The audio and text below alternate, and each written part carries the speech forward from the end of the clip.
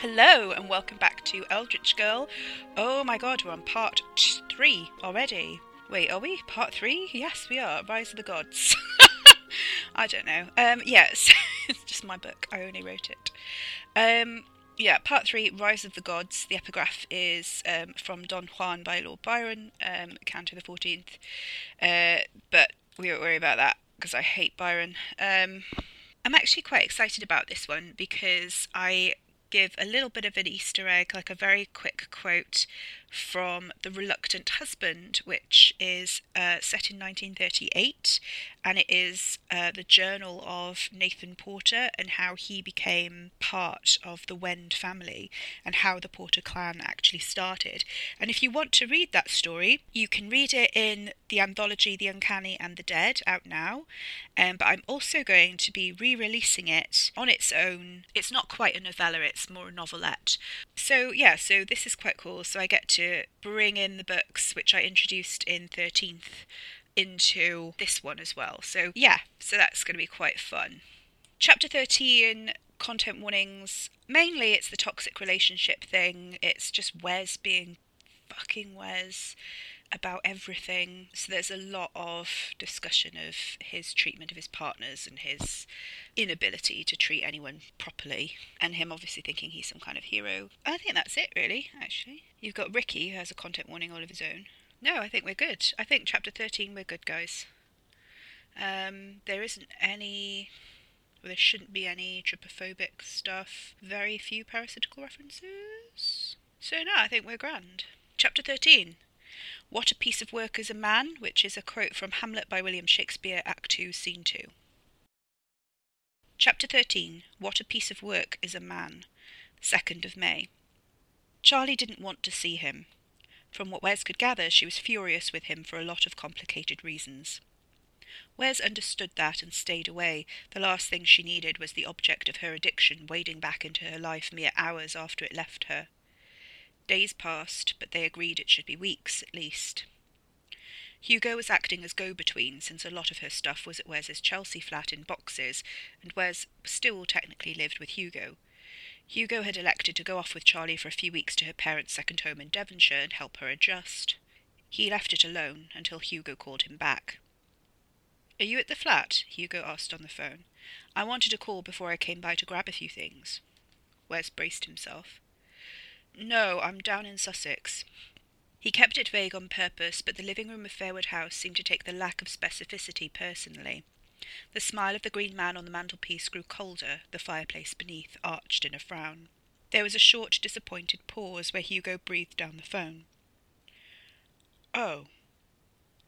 I could come back up," Wes said hastily, "if you want." "No, don't come up specially. I can't be more than a couple of minutes. Just wanted to check how you were, that's all." Wes found himself nodding, blinking back tears. "Fine. Good, yeah, you know." He paused. "Miss you." Hugo made a soft sound, but he didn't say, "Miss you too." He said, "It's weird hearing your actual voice. It's nice. You've got a nice voice." Wes realised he had to keep his voice steady and forced a smile to lift it so Hugo wouldn't hear how much this hurt. He stood up and turned his back on the fireplace facing the large windows and pacing a little. "How's Charlie?" Hugo blew a louder sigh, but a lighter one. "Whatever you did, I really think it worked." "It's only been a few days," Wes pointed out. Part of him was hoping for a relapse, which would reset everything back the way it had been, and he'd get both his partners back. He shoved that part away as hard as he could. He'd gone 69 days, nice, without a relapse of his own, but he could feel it itching at the back of his skull. If it wasn't for Tina's concoctions at the start, he doubted he would have made it beyond a week. "How are you doing?" Hugo asked, as if he'd read Wes's mind. Wes slipped into the usual easy lies. "I'm all right. Being down here is good for me. Are you with Tina?" "Yeah." Wes didn't want to get into all the family stuff. "Seeing my cousin as well, you know. He's been ill. Getting better now, though. Think I should stay here a bit longer, maybe." "Yeah, of course." Hugo paused. "So, I think I'm ready to know what you look like, if you want to send a photo or something." Wes had been dreading this. "Does it matter? You're face blind anyway." "That's not quite how..." I mean, it's different to not seeing it at all. You know, to me, sometimes it's like you're just not there. It'd be nice to have an actual set of features to not recognise, you know? It was meant to be a joke, but Wes wasn't in the mood for brevity. It's nothing special. Hugo's voice softened. I would love to remember. Wes's heart sank. He couldn't say no to that tone, and that was another nail in the inevitable coffin.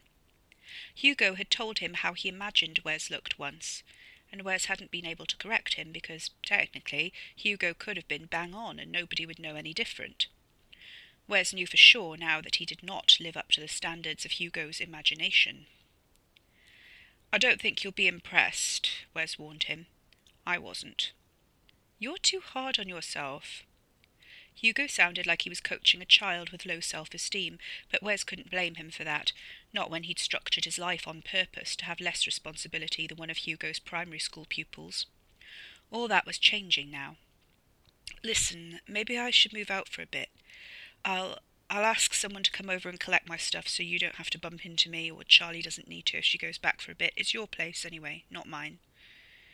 Instead of insisting there was no need to do that it was going to be okay, Hugo said, Yeah, that's a good idea. He sounded relieved, as if that was the whole purpose of this call and he'd bottled it. I have to go, Wes lied, not willing to drag this out any further.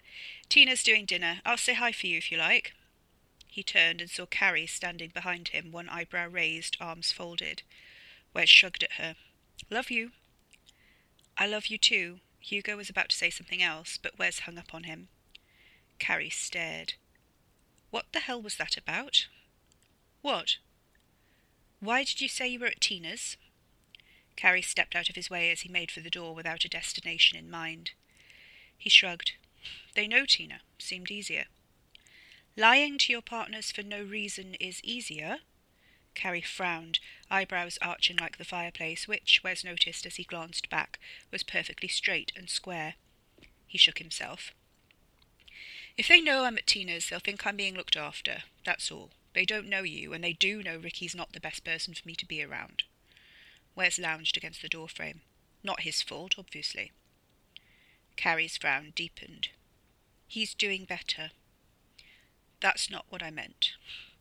Wes ignored the prickling in his shoulder where the wood objected to his casual leaning. I'm not my best around him. He ignored her eye roll, too.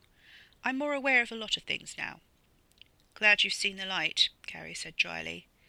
Wes thought of the glowing funnel web in the well, the bulbous arachnid fey creature with its exquisite powers of pleasure and pain, and smirked. I saw the light all right.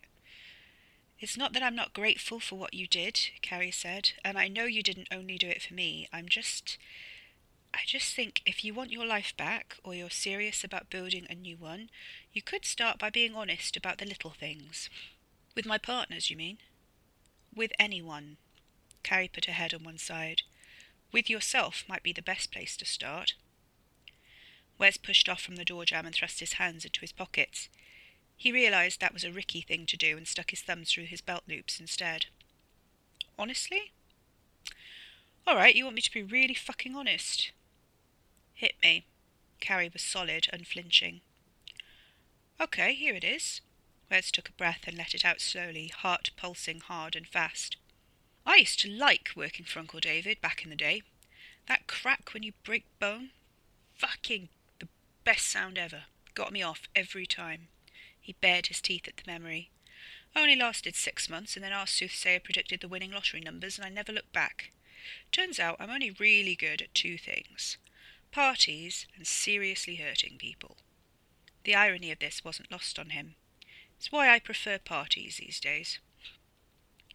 Carrie evidently hadn't expected that. There was a faint look of disgust on her face she was trying to mask, but it was still there. Wes bristled, lapsing into Granny Wen's natural accent without meaning to. Oh, come on. He shoved someone's heart up your fucking chimney. Don't pretend you're all shocked and repulsed. He's always been worse than me. He ripped open puppies, for fuck's sake. At least I know how to have fun. We had words about that, Carrie murmured, arms folded. Good for you. He was simmering with years of pent-up energy he'd had nowhere truly satisfying to put. You know what? Charlie needs to focus on herself and Hugo needs to focus on her, not on whether I'm relapsing. They definitely don't need to know I'm getting myself caught up in apocalyptic bullshit that could lead directly to their deaths and the end of the fucking world. So yeah, I lied. Sue me. Carrie raised her eyebrows, past the smooth forehead cracking in two thin lines. Wes nodded decisively, head buzzing. Honest enough for you? So that's what you look like when you tell the truth, Ricky said, appearing in the doorway. I'd have said the real problem is the fact there's a cult running around who want to bring the old sire through with my blood, but that's just me.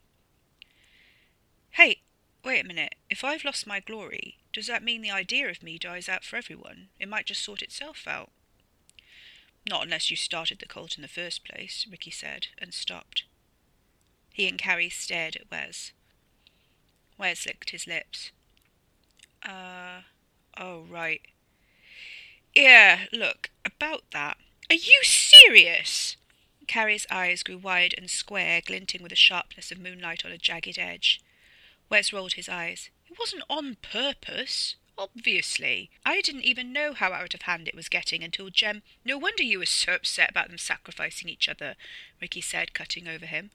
That makes sense now. The guilt. Unbelievable. Carrie shook her head. All this time this was your fault. They're going to kill him, and it's your fault. That isn't his fault, Ricky said before Wes could say anything. If that's how I go, it'd be that way somehow. Just how it is.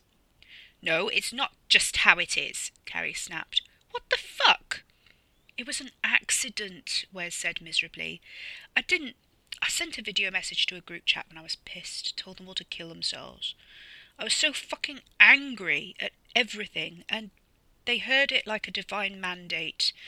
Or some of them did, and now you started a fucking death cult. Carrie was seething. Pearls of steam rose from her rosy surface like a kettle. Wes rolled his eyes, guilt roiling inside him. I'm very aware. He hesitated. Look, don't hit me, but you know the ointment your parents got from Gran? Ricky pressed a hand to his side briefly, and Carrie put her hand on Ricky's shoulder. What about it? Ricky asked as Wes put a few more paces between them, gearing up for the truth.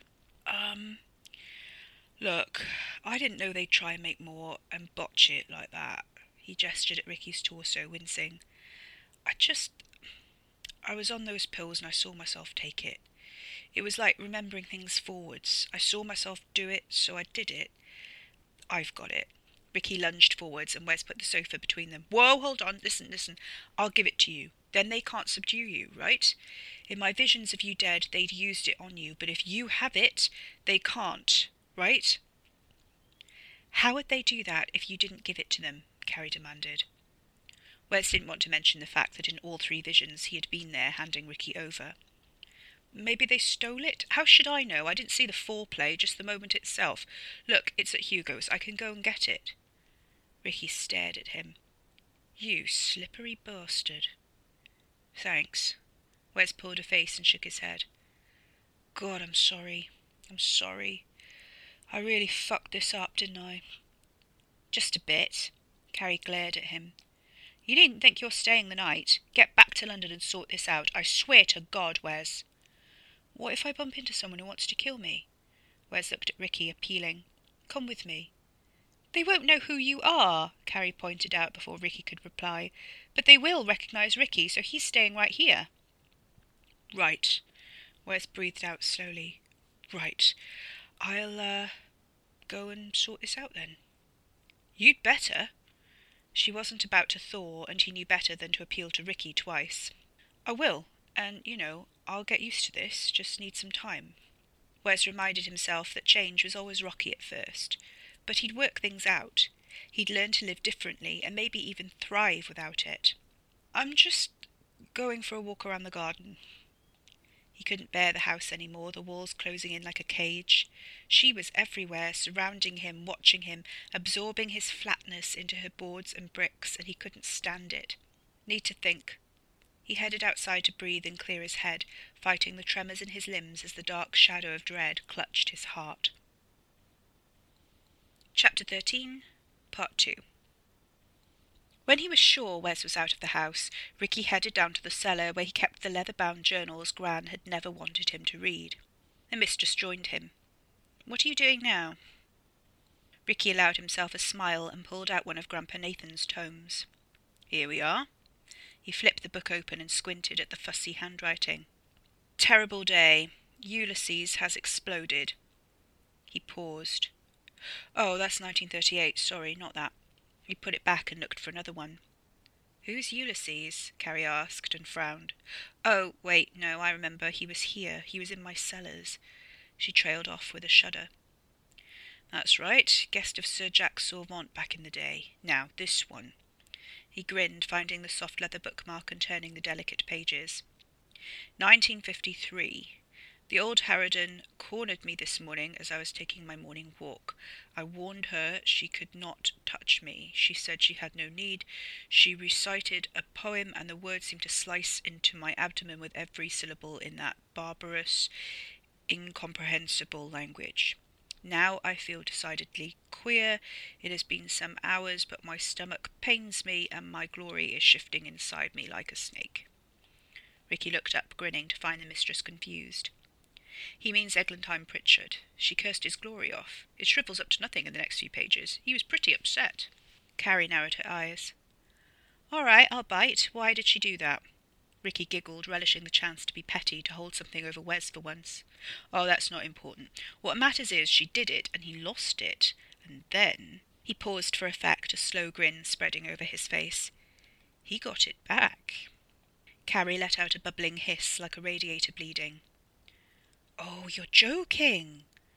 Ricky shook his head. His insides squirmed with vicious delight. "I can do it, I think. There's a way to get it back, but only temporary. He'd have to go through the changes again to get it back for good, and I'm not sure Grandad would let him unless he had something worth—" A thought cut him off short. He said it was like remembering things forwards. "What?" Carrie took the book from his hands. He wasn't aware his grip had slackened to the extent it was at risk of dropping to the floor. "He remembers the future. He don't see it, not like I do." Ricky licked his lips. "And now he's seeing possibilities of things he hasn't seen yet, or hasn't done." His breath caught. "I can't see my own at all. But what if his own is all he can see?" "Well, that would mean he was there," Carrie said, catching up. "He was there at the end of the world, and he was there, or will be there, when the cult—" She trailed off. "When the cult kills me," Ricky finished for her, chest cold and tight. The prey feeling strayed over him, wrapping his insides in thorn-tipped hoarfrost. "So we don't tell him," Carrie said, and embraced him unexpectedly, throwing her arms around his chest. She crushed him against her, and Ricky didn't fight it. The comfort of her closeness helped, grounding him in the certainty of the present moment, where he had her and she was his, and nothing else mattered. "We don't tell him there's a way to get it back," Carrie repeated. Or you promise to help him, and then he will need you alive." Ricky wrapped his arms around her in return and stroked her spine, that stiff, flexible pipe up the middle of her smooth back, inhaling her scent of warm brick and book bindings, sun-soaked wood and breeze-aired fabric. There was another set of notes now beneath this. He hadn't noticed them before, so they must be new, ever since she'd been restored to him. He could smell grime and decay on her, just under the surface, the telltale sweetness of animal rot putrefying under her perfect porcelain. "You're not her master." The phrase flickered back into his mind, scratching into his brain, but instead of tormenting him, now it tasted like a lie. Ricky grinned, cupping his hand against her cheek. "Oh, don't you worry, my love. I'll let him stew a bit longer. But I think I might just have a plan."